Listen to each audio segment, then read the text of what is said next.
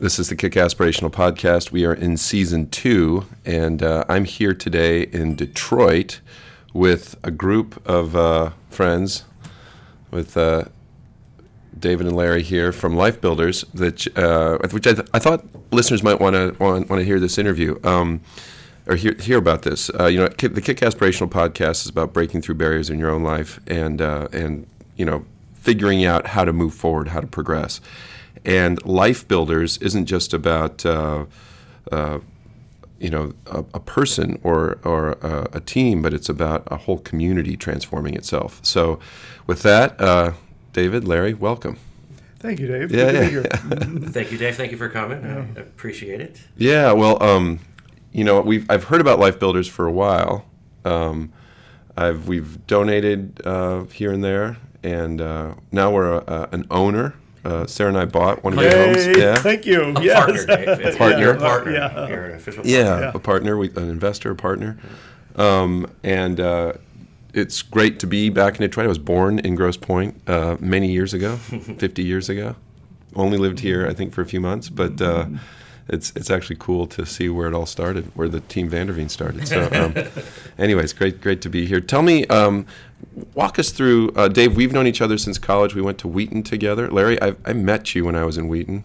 You did. Yeah, I think we stayed at your house. Way back from Florida. That's right, we stayed at your home, right? Yeah. Yes. I don't know if we stayed there, but we came and saw you, yeah.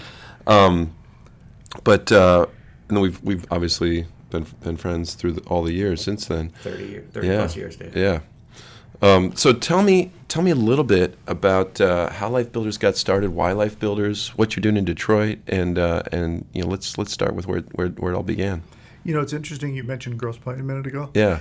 Because you may recall a little bit of the history is that we were living in Grosse Pointe after we had just sort of birthed this idea because our heart was broken for Detroit communities that were under-resourced. Right. And we were in a position in our life where we could devote ourselves to something and pour our life into it and give ourselves away to something. Who's we? My wife Marilyn and I. Yes. So, and it's interesting, all along, Dave, every step, and many of them were significant for us, we were in total agreement with every step, including the one that I was just going to share with you. Okay. After we started the work, just having youth and senior programs here in the community, and did our first house or two, we decided that the only way we were going to have real impact is we were going to have to move from the comfort of our Grosse Pointe home, and we were going to have to move into the community. And what's your background there? You haven't always been in community development. Are you from Detroit? No, I'm originally from a little town across the river from St. Louis, Missouri. Oh, wow. But I really consider myself a Detroiter or Michigander because I moved here in 1975. So okay. So. And what did you move here to do in 75? I was in the computer business. Okay. I was involved in large. In 75, that was the very early stages of computers. That was very early stages with a lot of the big iron that you read about in all the ancient textbooks. Were you selling IBMs, or what were you selling? Oh, yes. Yeah. Well, it was the water marketing pumpers? And leasing them and et cetera. And then in 1978, I started my own business, which was a computer sales and leasing business. And we were in the right place at the right time. And our largest competitor, they were a $3 billion company at the time, they wanted what we had here in Detroit. We had control over most of the major accounts here. So we were faced with build this model out that we had in this business or sell it to someone else to let them take it forward. So we sold out and essentially retired in our early 40s. And that's when I'd met you, probably a little bit right after then, that. I mean, they had just sold. I mean, it was 90. I mean, so you were just in the process of closing that deal, and you were down in Tampa. And Right. Okay. So that was around that time. So you had retired, and you were living in Florida when I met you when we were in college in the late 80s, early 1990. Right. Mm-hmm. And why did you decide to come back to Michigan, or did you always have a place in Michigan and a place in Florida? We had both. We had a place in Bloomfield Hills and then a place down in Florida. Okay. And then what kind of got you out of retirement? I mean, you're in a good place. You're probably doing the things you're enjoying doing at that point in your life. What kind of moved you to say, maybe I need to get into buying, burned out? No, I shouldn't say that. There's, some of the houses are pretty beat up that you buy and rehab. But how did you get to this point where you went from living in Grosse Pointe, which is a very nice neighborhood here in Detroit, to saying, we need to shift gears and invest our lives in somebody else. Mm-hmm. I don't know. Everybody tells stories about like they have an epiphany in their life and they look at their life and say, you know what, maybe I have 25 or 30 years left. What am I going to do with it? What people begin to think about their legacy and you were worried about Dave. Once we got past worrying about Sam and Max's education, it was easy for us to start thinking about giving Those are away. Dave's kids. Those are your grandkids. That's right. Yeah. Right. Yes. So we decided that we just wanted to make a difference somewhere.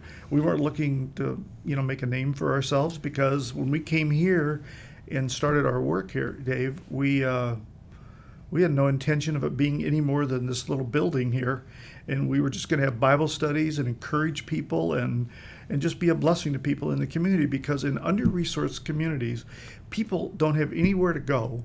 There's nothing available to them of any quality. Right. And it's we decided we wanted to step in and fill some gaps. Sure. So the first step was, had you moved into this neighborhood, or were you bought a community building first?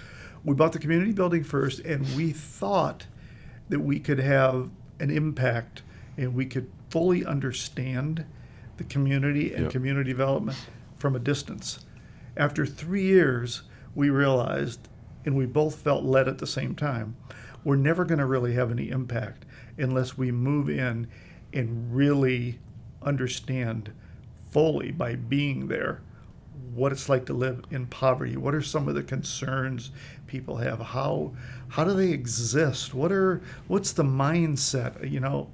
Sure. So that's why that's the reason why we moved. You have to get inside of it in order to really help break the chain and solve the puzzle.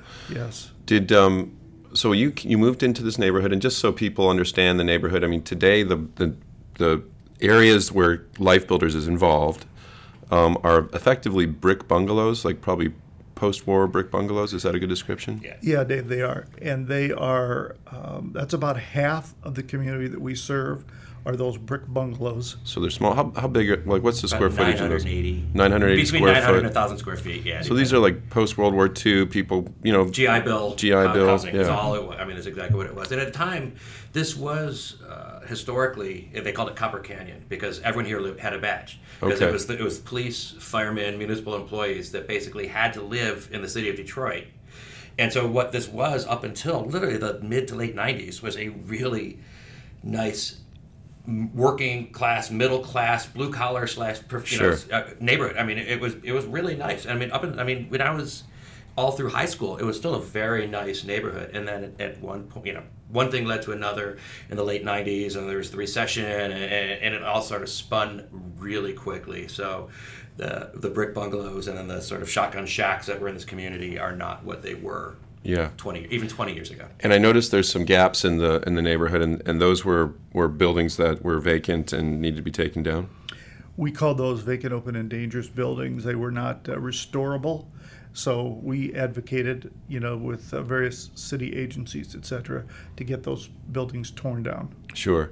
It's funny because the last time, well, not the last time, but probably early 2000s, Dave, you invited me to come downtown, and we stayed down at the Book, which is a Westin hotel, nice hotel, but it was kind of the only thing downtown at the time. It was. It wasn't kind of the only thing downtown. It looked like a bomb went off. Yeah. I mean, it was like very apocalyptic is probably the best description I can have of these big old structures. I mean, literally the first Batman movie was filmed in one of them that were completely vacated.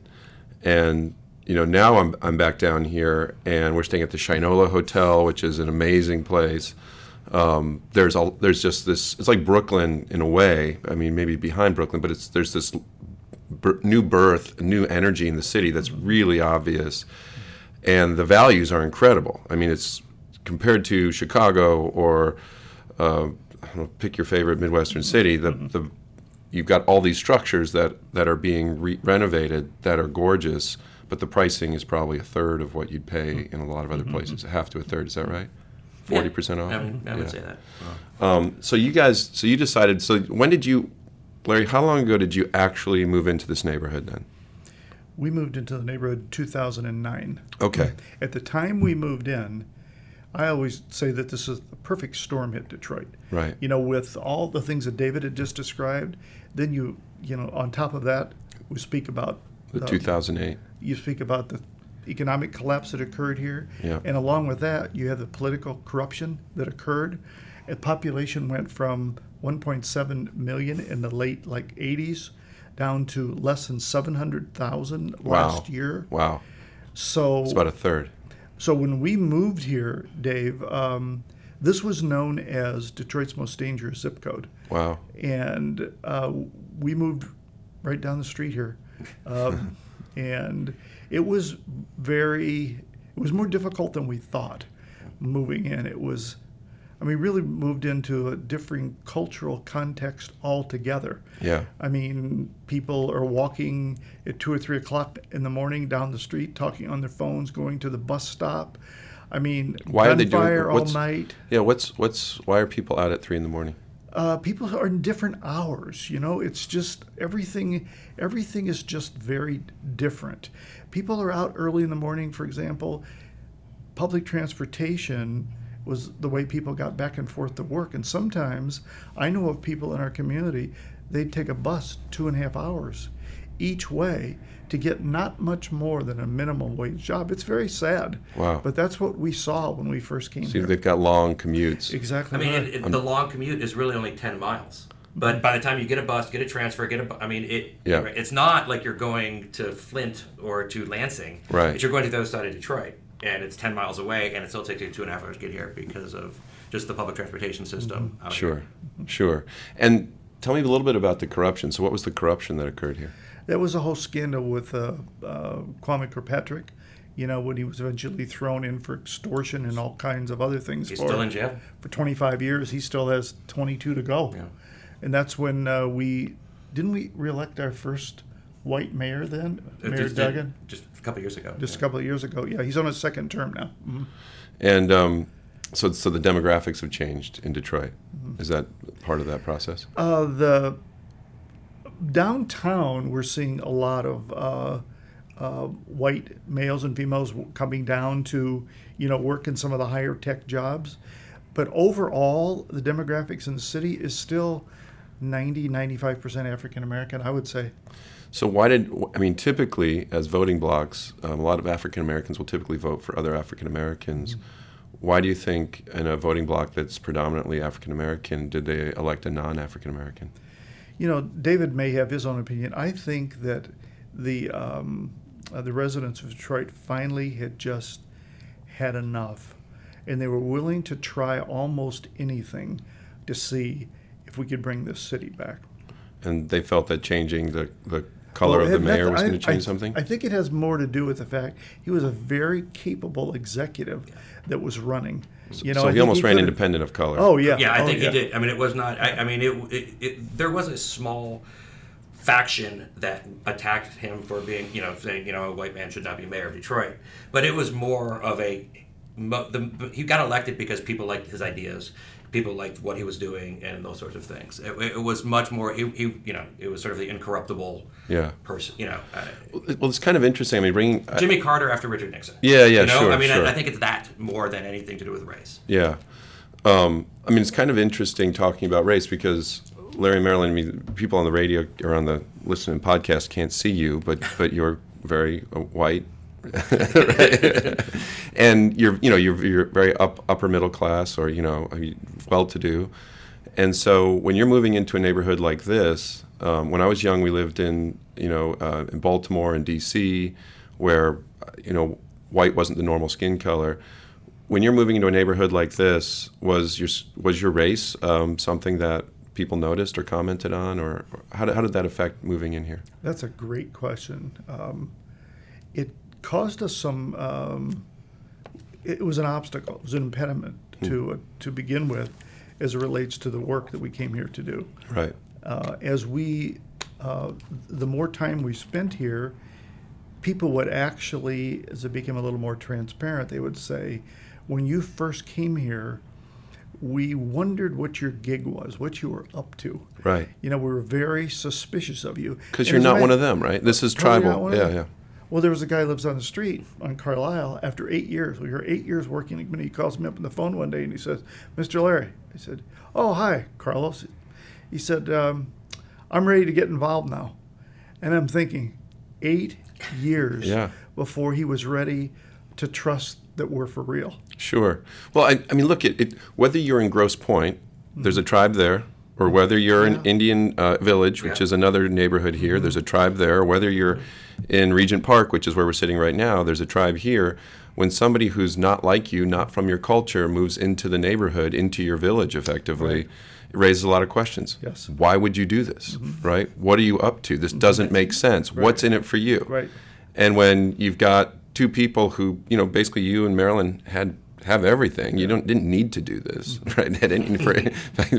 It just begs, like, what the heck's going on, right? And whatever answer you're giving, especially if it's, well, we're doing this selflessly, or we want to help transform things here. We want to put meaning into this meaninglessness that we see. Those answers don't always make sense to people. That's right. Especially if you're in grinding poverty, living hand to mouth, and why would somebody do that, particularly if that's not how you're thinking or how you're kind of, right? You want to talk about that a little bit? Oh, wow. Gosh, I can think back to some of the early conversations we had with people. Particularly, let me just share this with you. As our rental portfolio increased here in the community, to begin with, we collected all the rent. And one of the things we talk about when we talk about our ministry here in the community, it's about restoring dignity and bringing hope in the community. Right.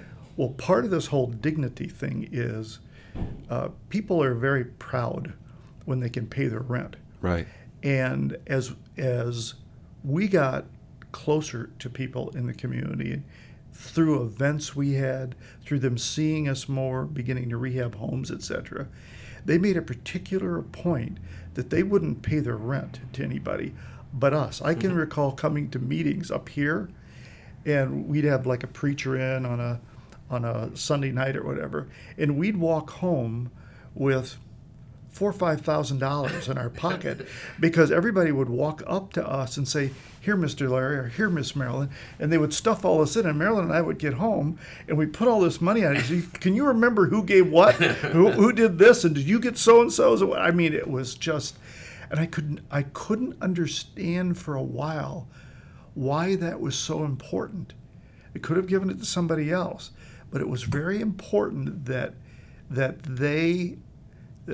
we knew that they were able to do it, and they wanted to show that to us. They wanted to have that personal transaction. Exactly right, yeah.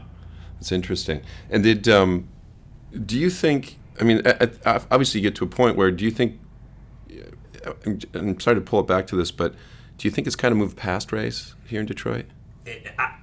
No. Okay. I don't. I mean, it's certainly moving in the right direction, and it's certainly different, I think, than it was even 15 years ago when I last lived here. Yeah. But those it's lines not a are post-racial society. Yeah. Right. I mean, it isn't, and it is still, and I think even especially with the deep roots you have here. I think like when I think of like where we live in Orange County or LA, it gets a little bit more post-race, mainly because people move there from someplace. Right. So when you don't have like a deep-rooted tribe, it's easy to move in someplace and not focus on those things. I think when, where you lived, especially here in Detroit, right, for a while you could probably only get a mortgage based on an area, based on your race, based on who you were, right? There are red line districts all throughout the city where, a bank would not loan to somebody who was African American in this neighborhood. I mean, you couldn't get a mortgage. And there were restrictive covenants on the sale of properties that that was, I'm talking the 70s, Dave. Yeah. That was not the 30s or that's the 70s. Of course. Yeah. I mean, we did this Same God movie with Larisha Hawkins in Oklahoma City in the 70s, and I think even into the 80s they still had those racial covenants where you can only get mortgages in certain areas, which meant you can only go to certain schools, which meant, it all kind of ties together.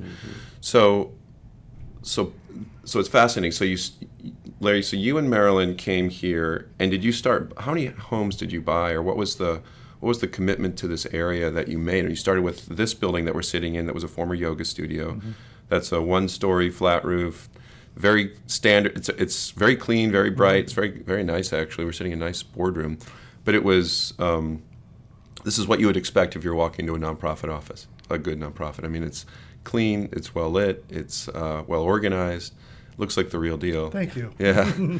But how many homes in this area, how many blocks does it encompass? Give people a little snapshot of what you dove into. You might know the specifics, but I just remember that there are, over 3,000 homes? Yes, here? I mean, at one point there was 4,000, it's basically a square mile. The Regent Park is a square mile. It goes, people probably have heard of 8 Mile. And so 8 Mile abuts the northern end of it. So between 8 Mile and 7 Mile, and then 2 streets, a mile apart. So it's a square mile. And in the square mile, there was at one point about 12,000 people who lived in here. Okay. And, there's 4,000 houses. Okay. In this community. Now, I think that number is closer to 2,200, 2,400. Wow. So half of the bottom half of the community has been decimated. Right. I mean, it's really decimated. So as we were driving around, the buildings that have really endured are the brick bungalows because brick holds up better, right? Mm-hmm. And the wood frame, a lot of those have been either torched or burned, or scraped. And so, how many people still live in this area? Roughly, do you know? 70,000. Yeah. Okay. Yeah. And what was 12,000 at the about peak? that. Correct. So it's down by about a third or so, which is a lot. In recent years, we're beginning to see people now move back in, and part of the reason is, as you were alluding to earlier, the high rents downtown are actually causing some people to move from downtown out here because they might have a family member that's living here, and they're telling them that this is a good, safe place to move here if you want to move into a Detroit neighborhood.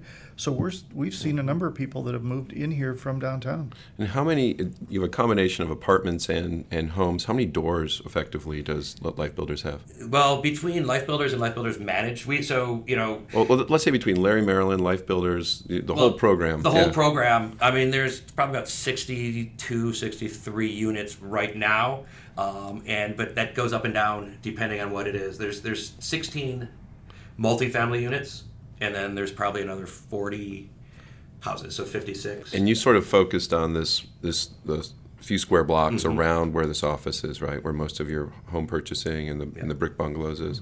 Well, and the reason we did that is because when we moved in here, we noticed that one block from us, right around the corner, it was devastated. This cancer, if you will, from the southwest part of the neighborhood had moved all the way up here.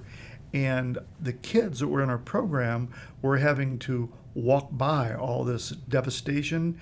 And these vacant, open, and dangerous properties, are hideouts for all kinds of things, which were occurring in the neighborhood at the time. So you have drug dealing and gun sales, drug dealing, prostitution. I mean, you name it. Okay.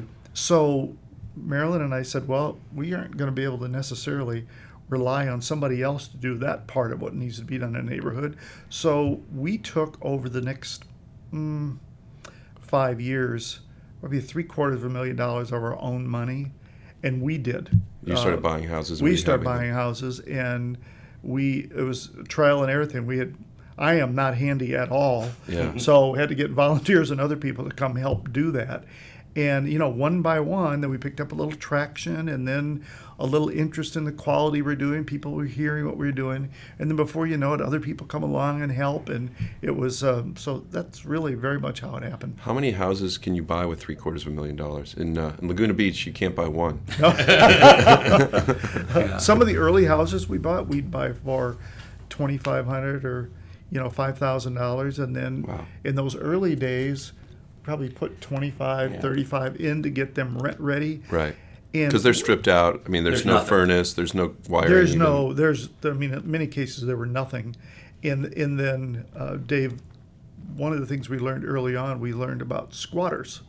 You'd take possession of a property through a tax sale, and you'd be all excited about going and taking possession of your property the next day, and you'd show up, and there'd be somebody living in the house. Right. And the laws allowed somebody who came in, and they were actually living in the house. It took 90 days to get them out of the house that you legally owned. To evict, effectively. Yeah. Mm-hmm. So you would buy it, you'd have to go through the eviction process, and then you'd be able to start taking possession, cleaning it up, and getting a healthier renter program together. So many funny stories along the way. Is sometimes later on in this whole process, we would actually go to a house that we bought at auction. The owner would come to the house, and he would open the door and say, "Oh, Larry," I said, "I had a hunch you'd probably buy this house." He said, "How much time do I have before I have to get out?" Oh, that's funny. I know. So the funny thing is this is a community. So a lot of these people are going to stay in the community. Mm-hmm. They may be squatting in your house now, but you're going to hopefully work with them down the road. Hopefully they'll join some of your programs or that's a great observation. Yeah. The one guy down here on Eastburn, the day that I came into his house, we took possession. 3 days later, he pulled his truck up, put the few things he had from the house in, and he moved and was squatting 3 blocks over. So I still see him in the neighborhood. Right. Good observation, Dave. Yeah. No. So it's I guess part of the point of all this is you're really trying to rebuild a community with the community side by side. Yes. And so being an aggressive evictor or yelling, there's no room for that. This isn't a slumlord business. This is about helping people rebuild this thing brick by brick. Exactly. They're rebuilding their lives, and they really do feel a sense of dignity when they're dealing with us and they're in a relationship with us. The quality of our housing compared to others, and you use the term slum landlord, there's still a lot of those kinds of properties around the community, which we're trying to dig out and get rid of those landlords. Dave, I can't even begin to tell you. It would make you cry. I can just thinking about some of the properties we saw. I'm just overwhelmed that somebody could expect somebody to live in those conditions and pay them for the right to do it. Yeah, exactly right. Yeah. Well, and then very coldly being a week late for a rent, intimidate them, to get out of their house. And you'd see their stuff out on the curb and whatever. How can the thing that always raised in my heart was, how can man do this to man? Right. It's like beyond comprehension. Right. Well, I think it starts with the different premise, right? When you moved in here, you moved in with this idea. I know you guys pretty well. You come from a strong Christian tradition. You come in saying, "Hey, we're all children of God. There's a baseline for how we treat each other." Yes. And you're coming in saying, I want to invest in this community because I think you're all people, and I think we're all in this together, and we got to figure this out because no one should be living like this, right? Yeah. Mm-hmm. And where other people might be saying, "Hey, I'm just trying to get by. I'm trying to figure out how I can make it work." Yeah. They don't see creation of wealth. They don't have an idea about abundance or growth or progression. For them, it's how do I take from somebody else to make my world work? Yeah, that's right. And I think that's where, to me, when I see what you've done here, you've come in with this whole different philosophy about how the world works because of the metaphysics, because of what you believe about how it was created, where we come from, and where it all ties back into. And so when you're bringing all that in, for us, like I was raised that way too, when you start there, you see the world very differently. Yes. Than if you start here where maybe you don't know how you're going to make rent, you can barely buy food, somebody's screaming at you to get your shit out of the house if you don't pay rent, right? And they're willing to throw it out if you don't pay rent because they don't care about you. Right, that's right. How have you seen people? Have you seen people change their perspective or change their philosophy or change their kind of their outlook on life from kind of that grinding poverty, living hand to mouth, living kind of from a zero-sum perspective? Have you seen people move to more of a creation of wealth or abundant, kind of lifestyle? That's a good question. Again, I see it in a couple ways here in the community. I see people with better jobs. We see far more cars in the community than we've seen, in the past. When you first lived here, like most of the people that you worked with didn't have cars. That's why they had to take 2.5-hour buses 10 miles away because they had no other means of transportation. And a car is a very transformational tool for somebody here. Yeah.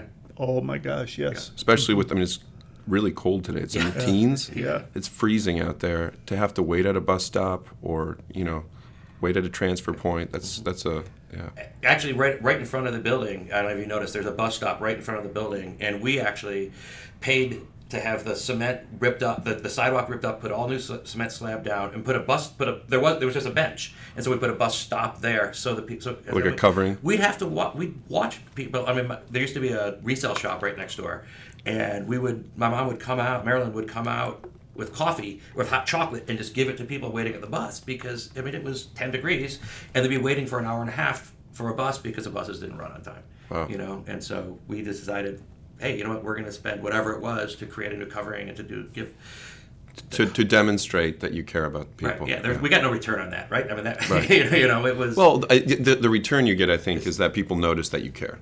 Fair enough. Right. Yep. I think too that the thing that we were dealing with, you know, for so many years, is the public service system of bus transportation, you know, was so bad that's why many times people, you know, would sit here for an hour.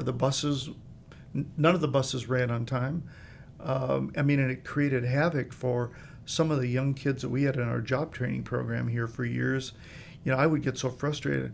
I would say to Marvante, well, Marvante, how come you're an hour late? I said, you know, you can't have that in a job, you know, and I would start to get angry in those early days. He said, Mr. Larry, I left at 6 o'clock. The bus didn't show up. The bus was an hour late. I missed my transfer or whatever. And it's that whole thing of us understanding as well, getting out of our stereotypical thinking, you know, which in some ways I came into it with, like I just demonstrated with that comment. Well, how come you're not here? Right. I mean, everybody should be able to get here. Just right. Get here on time. And it's the, you know, for coming from where we came from, where all our cars run, we're not worried about whether it's going to start. We have cars. The idea of being late means you didn't take the extra 10 to 15 minutes to be on time, where for them to even come close, they have to start hours ahead of time, right. 2 a.m, 3 a.m. And probably, I'm guessing part of the reason people take the early morning buses like before rush hours, because then at least you know. Yeah. Right? There's less things that can go wrong at 3 a.m. versus any other point in the day it can really skew. Now, when we're talking about public services for a minute, because I think it ties well into your question. So we had very poor public lighting, street signs, EMS response, and police. When we moved here, all of that was so far, it was unimaginable considering our background. Right. That people would have to deal with these situations. You never knew if you made a phone call for something if anybody was going to actually show up. Unless someone was literally hit with a bullet. Yeah. You don't get responses. Right. How far is Grosse Pointe from Regent Park? It's 4 miles. 4 miles. So we're literally 4 miles from. Now, Grosse Pointe has great public services, right? If you call about a break-in, the cop's there. If you have a fireman's there. Right. EMS, etc. So here, 4 miles from a very nice one of the best neighborhoods in Detroit, you have effectively no public services. You can't expect public transportation to work. You can't expect the police to show up. So you basically have to take everything into your own hands. Dave, I would just to build a context.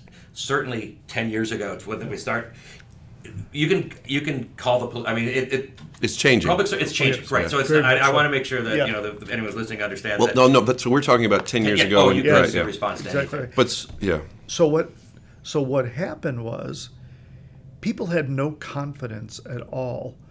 In your comment about taking things in your own hand, yeah, that's probably good, because they didn't feel that they could make a call and get anybody to do anything. Sure. So what happened when we first moved here, they would call us. Yeah.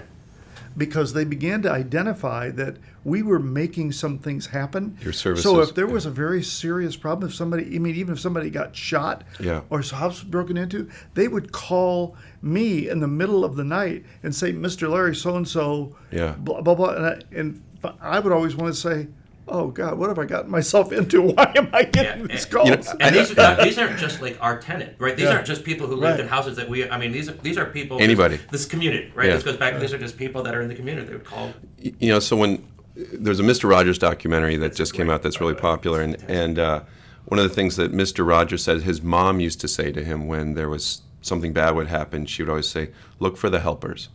Be a helper. And I think that's kind of what you brought here. When I was in college, my Dave and I both went to Wheaton College for a few years until they decided we were just too good for them and encouraged us to go elsewhere. So I finished at Calvin College, and I had to take a sociology class. And so I took this 300-level soc class with a guy who's at Wheaton now, Dr. Hank Allen, Professor Hank Allen, and I did urban sociology.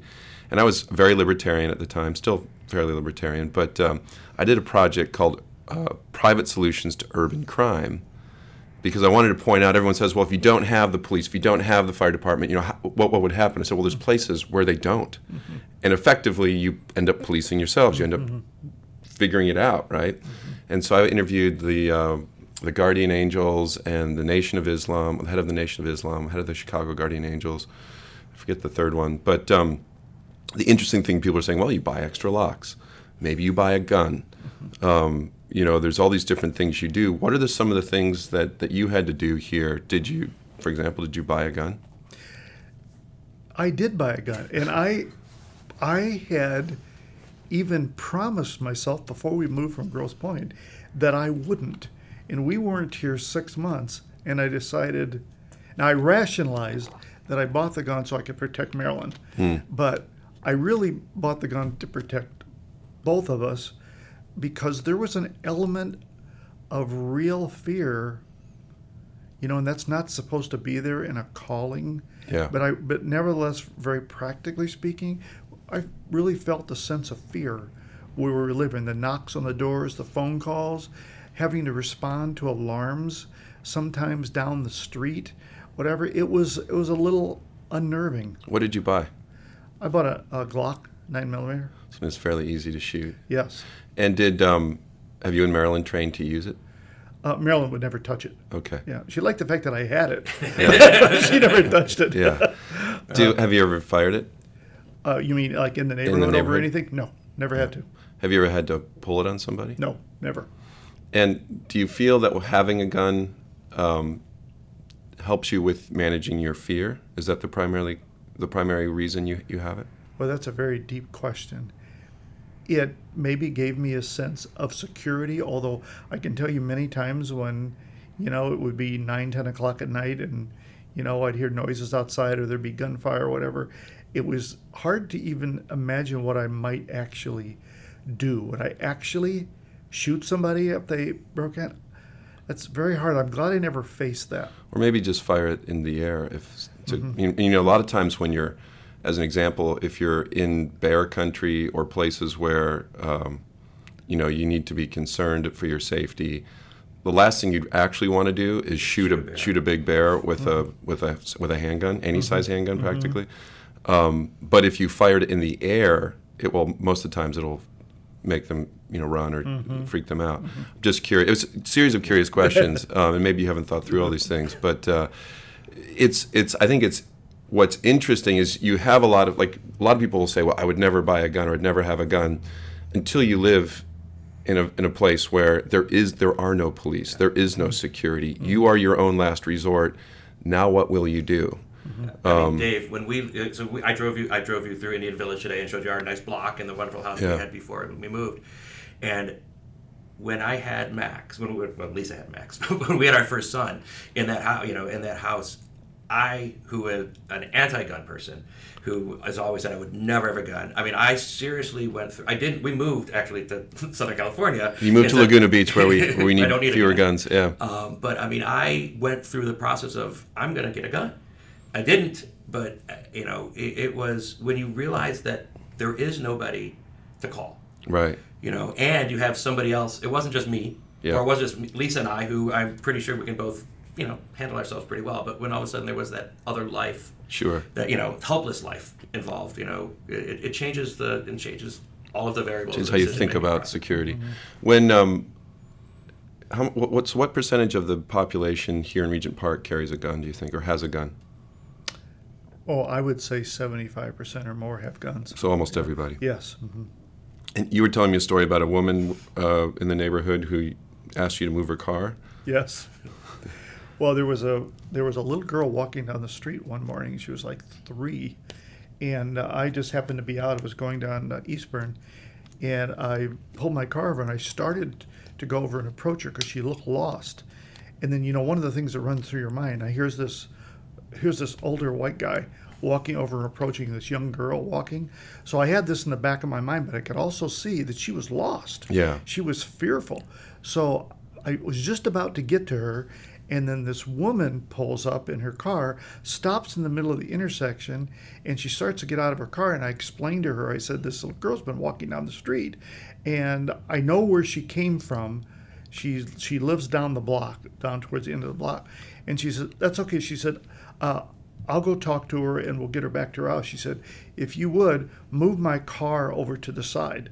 So I get in her car and I close the door and I see right there on the seat, she's got her 9mm Glock sitting right there in the sitting on the seat. It's not concealed. Right? No, right there. It's sitting right there. That's right. Yeah. That's got to be. Well, can you imagine? I mean, a lot of things run through my head, but one of the things that would kind of, if I was a police officer in this area, you have to assume everyone that you pull over, everyone that you approach, is loaded for bear, right? Even like we were talking with a woman who I think works in some of your. Who's the lady that I met when I walked in? Miss Wiley. Miss Wiley, yes. And what does she do? She lives over right around the corner. She takes care of her kids, daughter, granddaughter, etc. She's not employed. And she said she's always packing, right? She's always carrying. Oh, all the time. Yeah. Oh, yeah. She told me, she said, one day, she said, you'll probably get a call, and the only place you'll be able to visit me is jail. She says, because I'm not going to let anybody around here intimidate me or break into my car or whatever. She said, I'm going to take care of business. Right. I said, and I believe she would. Yeah. So it's that has to be going through people's minds. Just in any of your interactions, you just have to know that people have a weapon, probably. I mean, it comes to, if you're sitting at a stop sign and you honk because someone's not moving. I mean, I've had people pull guns in this city because I've honked at them. Yeah. And you have to realize, every interaction, and not just face to face, but you can't honk your horn because it's very well you can upset somebody and get a gun pulled out. Wow. I mean, and it's just.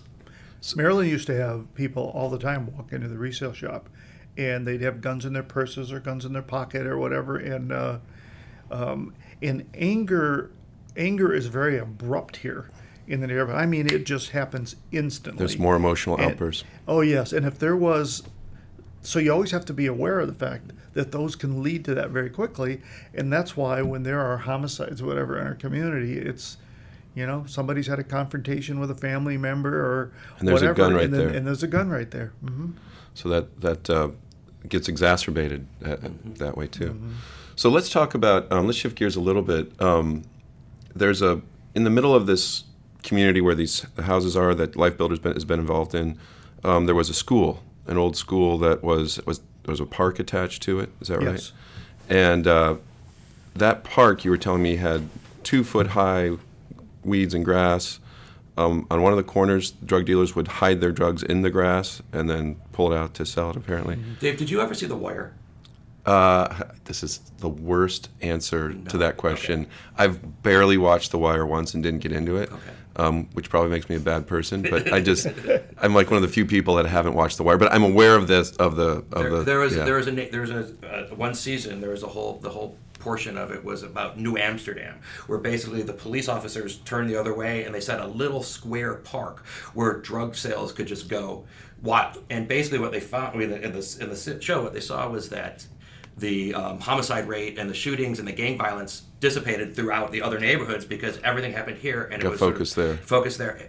And the only reason I say that is because this park was like New that. Amsterdam for Regent Park. It was, it was constant activity. And so you ended up taking over the school, buying the school. Is that right? Through a series through grants and your own investment. Right. And what does that park today and that school look? What was the process, the project that you got into, and what is it? Where did you end up with that? Well, originally we moved in the community and started doing some housing rehabs. It was clear that we needed some public space. Yeah. And that was a terrible eyesore and a reminder of what this neighborhood used to be when you saw that school there. Yeah. Because that was a vibrant, full capacity elementary school in the community.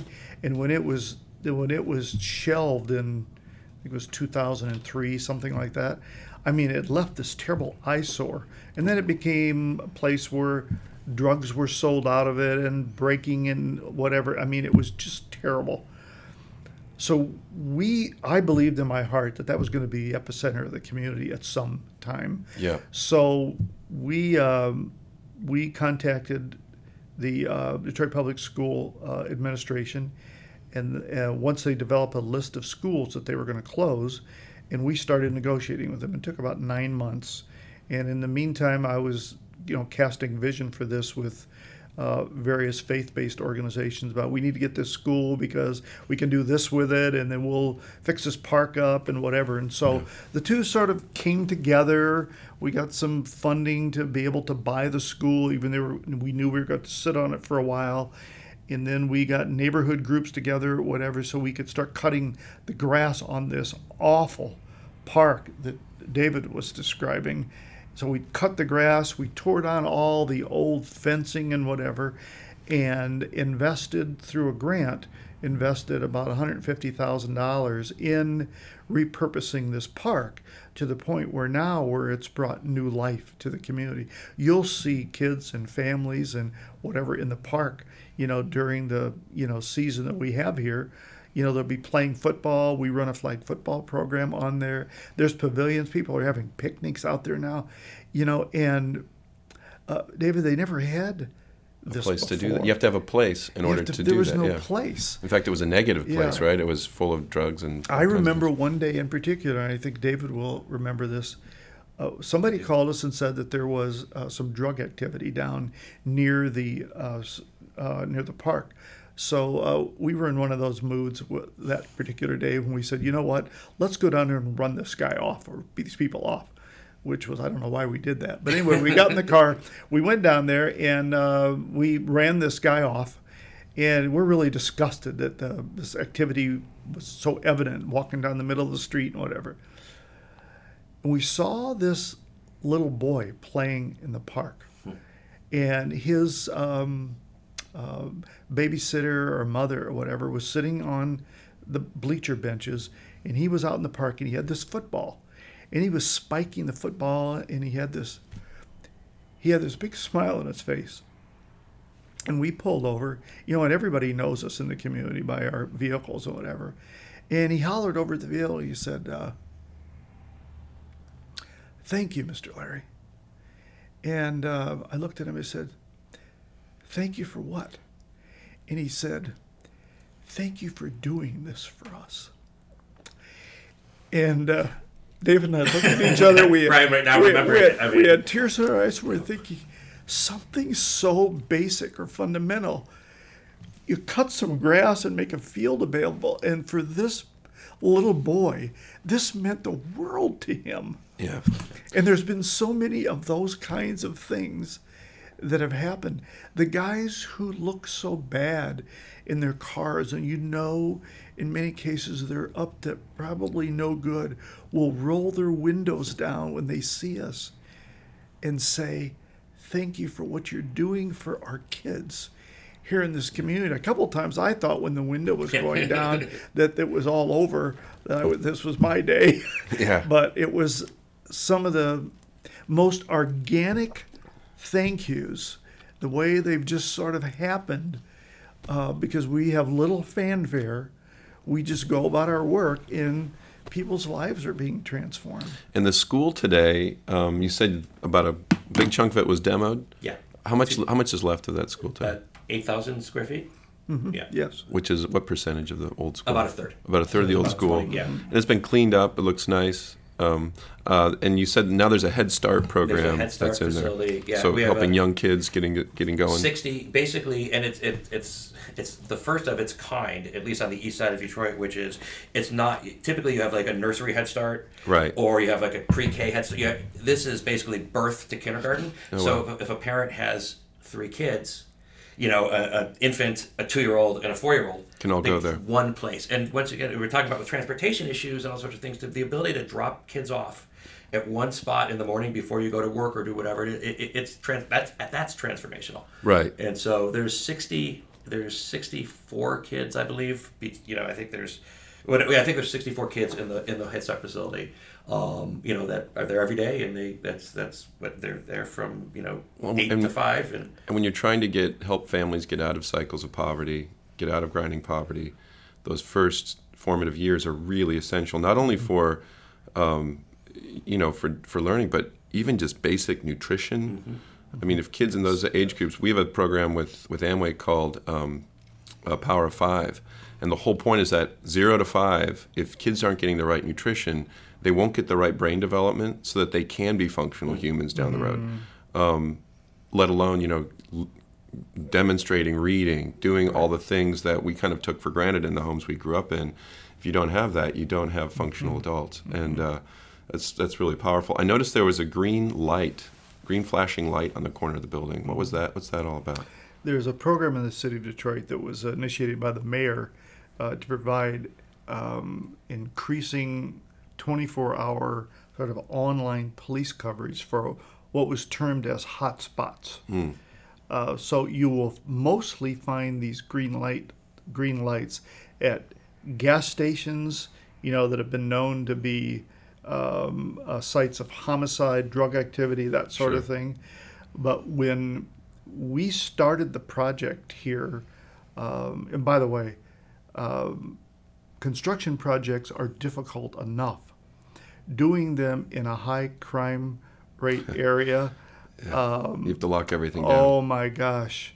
So as we were getting into this, we were thinking about, we want to make this secure for families who are dropping their kids off and discourage people hanging around the building and that sort of thing. So we appealed to the police department in partnership with Comcast and Guardian Alarm, and we were able to get a pilot at our building. So now we have the green light, which monitors our facility 24/7. So the green light signals that it's safe, but it also signals it's being watched. It's being watched, exactly right. With high resolution cameras that can pick out faces and that sort of thing. It's the real deal.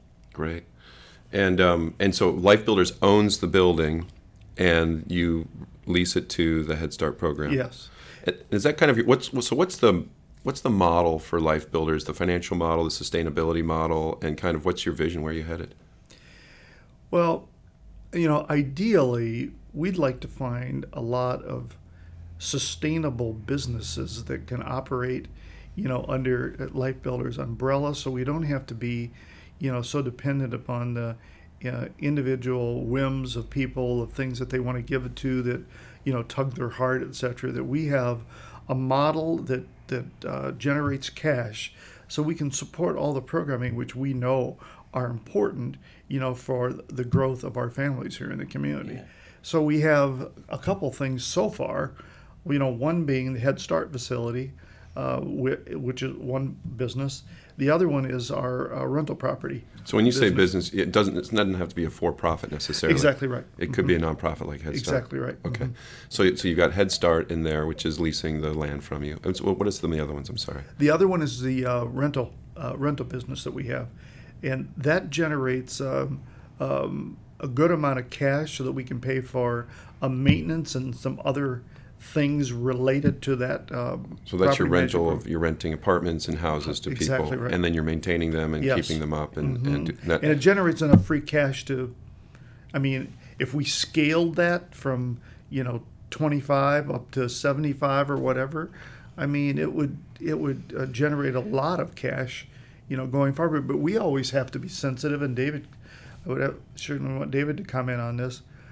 There's a right balance in a revitalized community that's being restored between rental and sales. Okay. As much as we could build a strong business case for us continuing to build this rental thing out, it wouldn't be good for the community. You want people to own exactly also, right. So they have a rising tide. One of the things that today, they're really.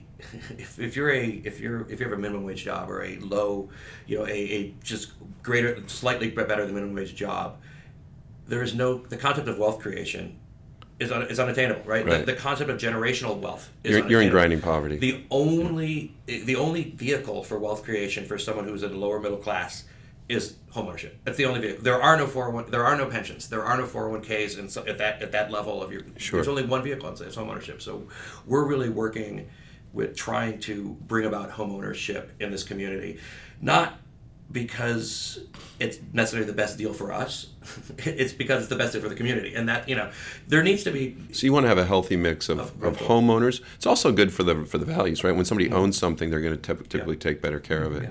So go ahead. I'm sorry. It also there's a sort of an inequality of relationship as well when we're landlord and their tenant, right? It creates a little it puts a little stress on the relationship with us and members of the community.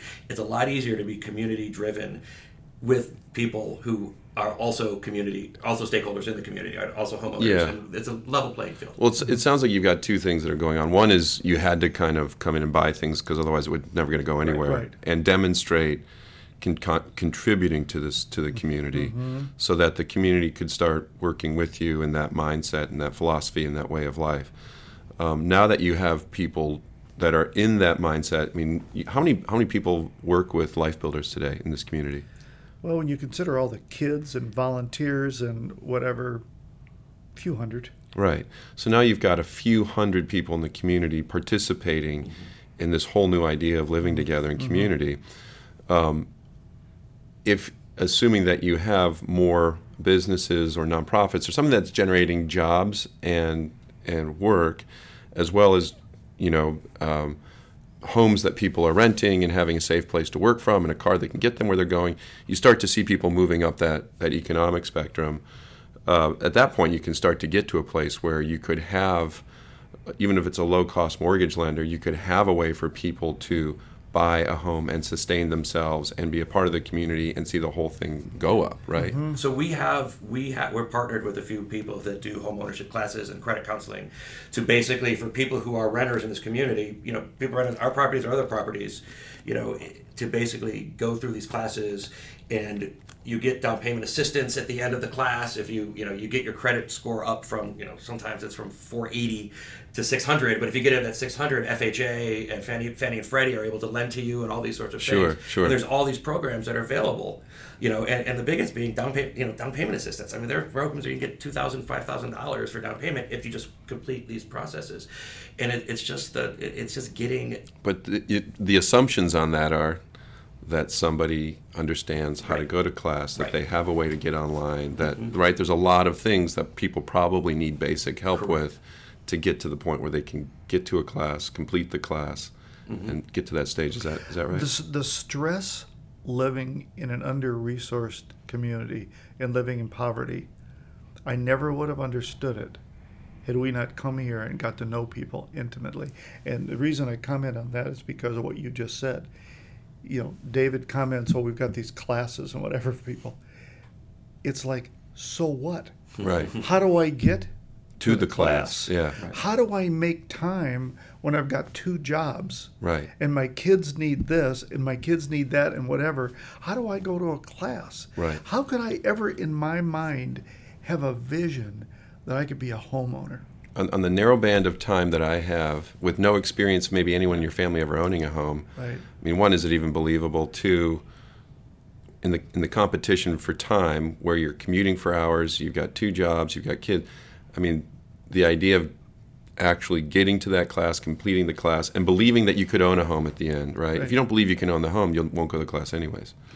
I mean, that's a series of leaps that you don't understand unless you're here. That's right.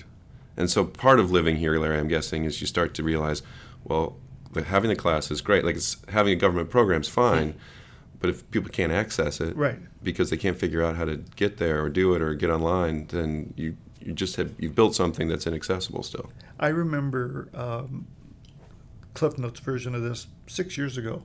We were having a class here, and we sent out these flyers, and we used this online application called Nextdoor, and it was a credit counseling class so people could get ready for buying a home or starting a business. We had some money involved, whatever that people could get. The day that we had the class on a Saturday, and it was not by bad intentions or not wanting to be there, and we paid for the instructor to be here, one person came. Yeah, it's tough. It's tough work.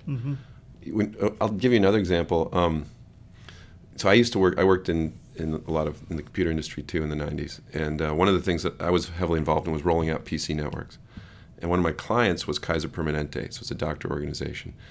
And the assumption was that everybody wanted a PC. And 3 companies had failed to roll out PCs to doctors because doctors didn't care about PCs. They're trying to treat patients. Right. And you putting a device in their office that they didn't know how to use that was going to slow them down from treating patients was a barrier, not a solution. And so what we had to do was actually have a trainer go to the desk when we rolled out the PC to meet and train the doctor and show them value immediately so that they would actually use it and not put it out in the hallway. And, it's different sets of issues, but it's the same.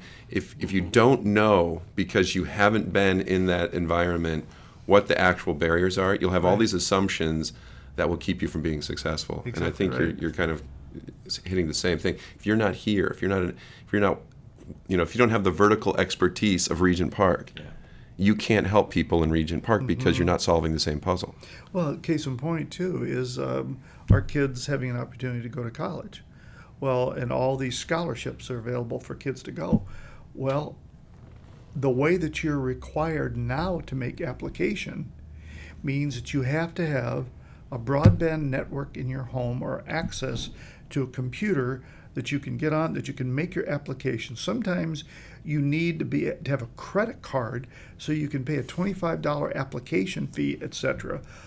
All these, talk about the digital divide in poverty. All barriers. All these are barriers. So we set up this lab in the Chase branch, which was donated to us and we repurposed. So we set up this little computer network in there, and we had some of the kids stayed one night after one of their programs, and they would sit back there and do some of the things on this network that they could not do at home because they didn't have Comcast service or internet service. They didn't have it at home. All they had was a smartphone. And when kids would be given a homework assignment from their school, all they had was a smartphone to try to do it on. Wow. I mean, look at the things we take for granted. Right. Can you imagine how easily the kid could get discouraged? Right. I used to get upset with the kids. And I said, why don't you just go apply to so-and-so? First of all, it was a bunch of excuses. Well, I didn't get to it. And finally, it would say, well, Mister, I can't get to a computer, and I don't know how to do that. Right.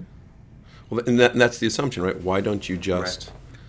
Right. The just carries that whole assumption in it. Yes. And the numbers of steps that we take for granted are the barriers that make it impossible for some of these people. Do when you're going through this and you're solving some of these, what and this is maybe it's a question that doesn't relate, but what percentage of people in your community, in Life Builders community, have bank accounts now that maybe didn't have bank accounts when you started? Was that a big barrier? Oh my gosh! I mean, David might even have a comment on this as well. When we would hire kids to work as camp counselors or whatever else, or they would be in our job training program, for them to get their stipend from us for the program, they had to open an account. They had to open an account, and not one had one. Right. I kind of assume that we work with our business. We work in a lot of different places, and what you're seeing in, like places like India, which is developing rapidly right now. I mean, there's parts of India that are, world tier 1 cities and things, but there's a lot of it that's moving quickly. Most banking, same with Africa. Most banking happens on a mobile device. Yeah. I mean, we were driving through the bush in Kenya, and in this little village, every little village would have a little. It's basically a bank. Right. And the bank is you have your cell phone and they have a cell phone and they communicate transfer funds back and forth, and that's phone's your bank. Your phone is your bank, and And I think part of so what I'm getting to is in those countries, because they're leapfrogging us in a lot of ways. Here, like your phone being your bank would be a really great idea, but we don't really do that in America yet. And so, I mean, now we're starting to with PayPal and stuff, but it's expensive. Where in those markets, they didn't have the infrastructure, so they've been able to leapfrog and develop these things pretty quickly. We see this with some of our business partners here in North America, particularly in the Hispanic demographics, where it's a lot of people are recent immigrants. They don't use banks. They don't trust banks. Mostly they use Western Union to transfer money around. And so it's always interesting when you walk into a demographic, if you don't understand how they work and live and do business, it's very hard to meet them at that very first basic step. Right. I mean, how many, put it this way, of the 50 tenant rent payments we get every month, how many of them are checks? Not 10%. Yeah, I was about to say 5. Right, yeah. 5 people pay by check. Everyone gets a cash. I was noticing today that the check that got handed to you was a cashier's check, I believe. We mostly money orders, cashier's checks. That's what we get. Mm-hmm. Which could be just because people also probably have tight cash flow, so they want to make sure that one's going to clear if it's coming to you. But these are the kind of things. I read this Hillbilly Elegy. Have you read this book? It's a great book about grinding poverty and all the little things that make it really hard for people to get out. It's a story of one guy who kind of worked his way out. But so this is a guy who grew up in grinding poverty. His family was they were effectively hillbillies, people who came from Kentucky and migrated to southern Ohio. And his point was, even though that they moved out of Kentucky, they still brought their culture with them. And he was raised by his grandparents because his mother and whoever his father was, which he never knew, had a lot of drug issues. And he got to the point where he could get into college. He was accepted into college, graduated high school. But he realized if he went to college, he would fail because he didn't have the discipline. He was smart enough to realize he needed discipline, so he joined the military, the Marines for 4 years, where when they give you a check, they tell you to go open a bank account. They tell you which bank to put it into. They tell you how much you can spend on a car. He said, I needed somebody to do that for 4 years before I could actually have enough discipline to go get through college. And then even in law school, he needed his girlfriend to tell him, hey, you can't show up to a law firm interview in khaki pants and work boots. You need to wear a suit. Here's how you use a fork and spoon in a dinner meeting. A lot of things that we take for granted. And I guess I'm just going through this. One of the questions I've had is, when we go to dinner parties in Laguna, half the table might, really love Trump, half the table might really love, Obama, or, I'm just using two examples, or Hillary Clinton. And then you get into these kind of very bipartisan, very polarizing conversations. They're kind of binary conversations. And one of the things that I started doing is saying, I think this is a really uninteresting conversation. Here's a question: how do we build a country again? Because this isn't working. This is dysfunctional, right? When you're here, I guess one of the things I love seeing is that I feel like you're rebuilding a neighborhood in America. And you're doing it by crossing a boundary, crossing a barrier, crossing cultures, crossing tribes. Do you think about other parts of America that need to be rebuilt? Are there ways that you could see something like this scaling into a bigger program, or do you think it's better to keep it small and intimate and community-based? About 9 years ago, as we first started having some success with this, we were at a meeting, and this doctor and his wife stood up and said, Larry, why don't you in Maryland take what you're doing, this model, and you should do it, in other Detroit neighborhoods, et cetera. I sort of laughed at him, and I said, are you kidding? I said, we're just barely treading water here. It just so happens that all these things that we're doing are just working really well. In the past 4 or 5 years, that has been, I bet you we've been asked that question 10, 15 times on the TV appearances we've had, and we've been interviewed by the news media, and articles have been written. I think this is I think that what we do here can be duplicated in other Detroit neighborhoods, and actually any urban neighborhood. And if that's what you meant by scale, yes. Could you take the model and do it somewhere else? Yes. It's very hard work and capital intensive to start with. We could probably, through the things that we've learned, help people, avoid some of the, pitfalls And maybe by having that scale and now seeing where it's going, there might be like the National Christian Foundation that's sitting on $3 billion. Maybe they'd have an interest in making a significant dent, in urban neighborhoods, around the United States. I don't know. What's the combination that unique? 'Cause it's not just money, right? Capital is part of it, but you guys moved here, right? And you're Mr. Larry and Miss Marilyn, and I think you need to have a Mr. Larry and Miss Marilyn in the neighborhood too, right? Yeah. You need somebody who's moving in to demonstrate abundant living, to contribute to. What's the combination or the template that you think beyond the? I always like to say, there's plenty of money in the world. It's hard to find great ideas and people who can execute them. What's the combination here? I'll look at Larry as I say this. For the 3 years that they were running Life Builders before they moved here, they had a handful of women that they helped out, and they had some kids because the women had kids, so they had some, and that was great, and they were investing some of their money. But when they moved here, and they were, like you said, they were Miss Marilyn and Mr. Larry, that's when everything changed. You can have all of the money, and if you're not here, if you're not in the community, living day by day, eating, sharing, breaking bread with your neighbors, right? It's not gonna. You can make a dent.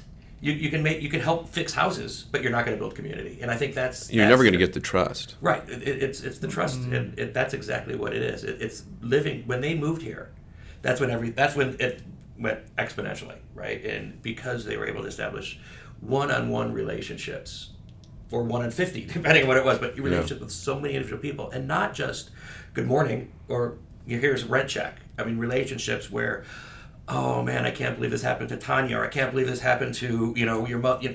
Knowing it's community, and you can't be part of community if you're not in the middle of it. I don't think so. So I usually wrap up on faith-based questions, and I know that another part of the element of Life Builders that's it's very important to you is your faith.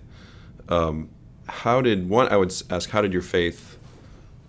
What part did your faith play in getting you to even consider doing this, let alone start it, let alone moving into the neighborhood?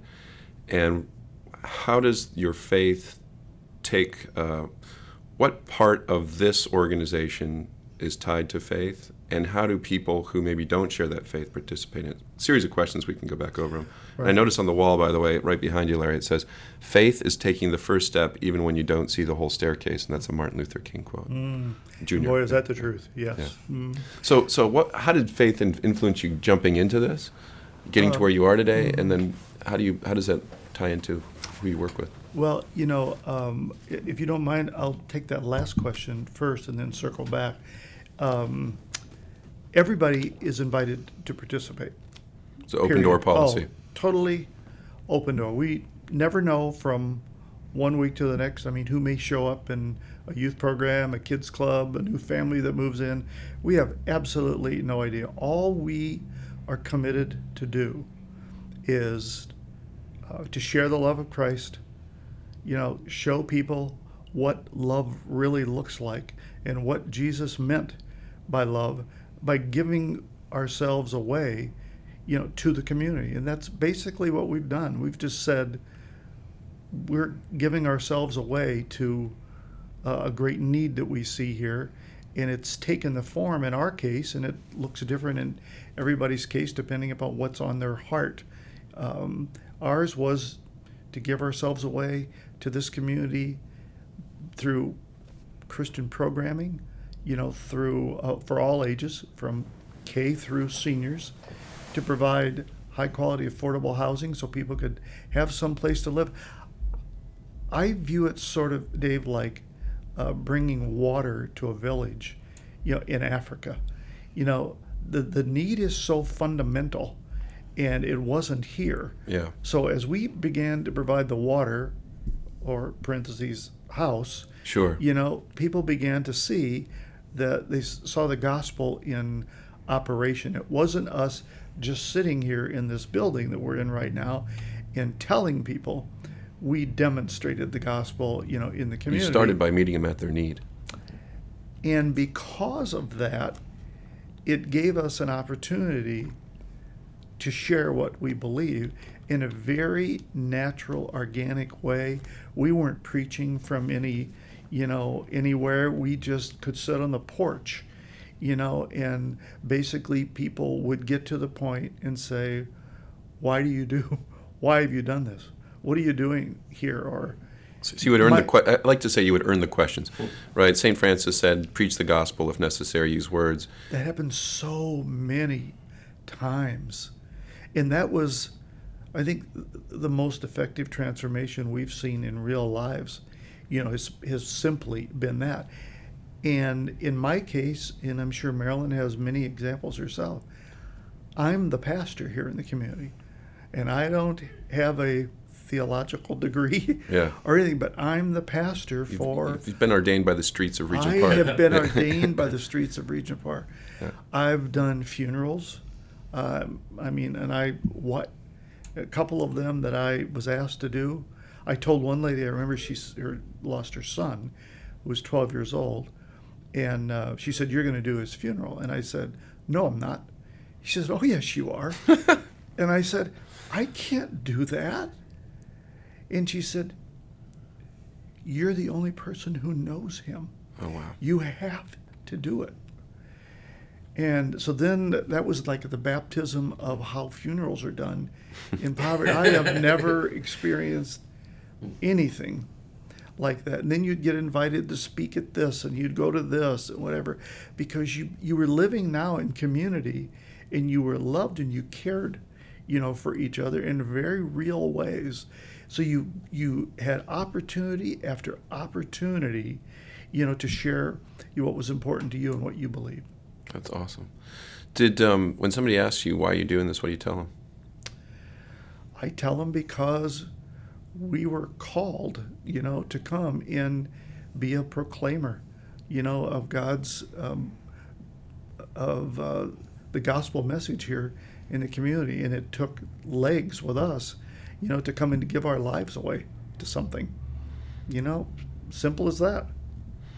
Well, that's a pretty good answer. That's can't imagine a better one. Sarah and I have been very excited to participate in Life Builders, to either donate or we've been able to invest in one of the homes here.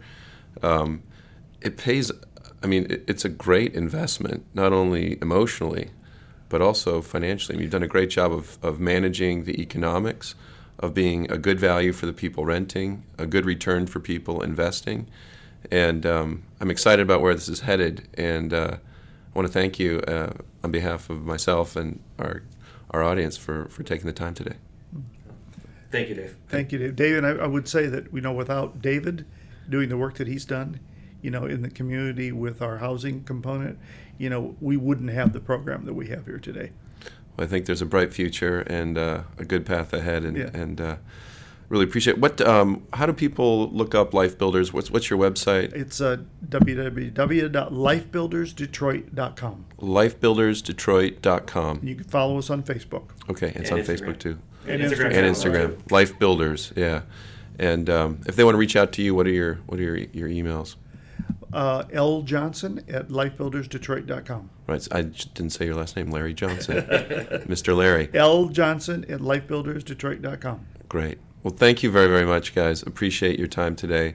And remember, Kick Aspirational listeners, this is not a spectator sport. Get involved. Tell me your stories and make a difference. Most important thing this week, get out there and be Kick Aspirational.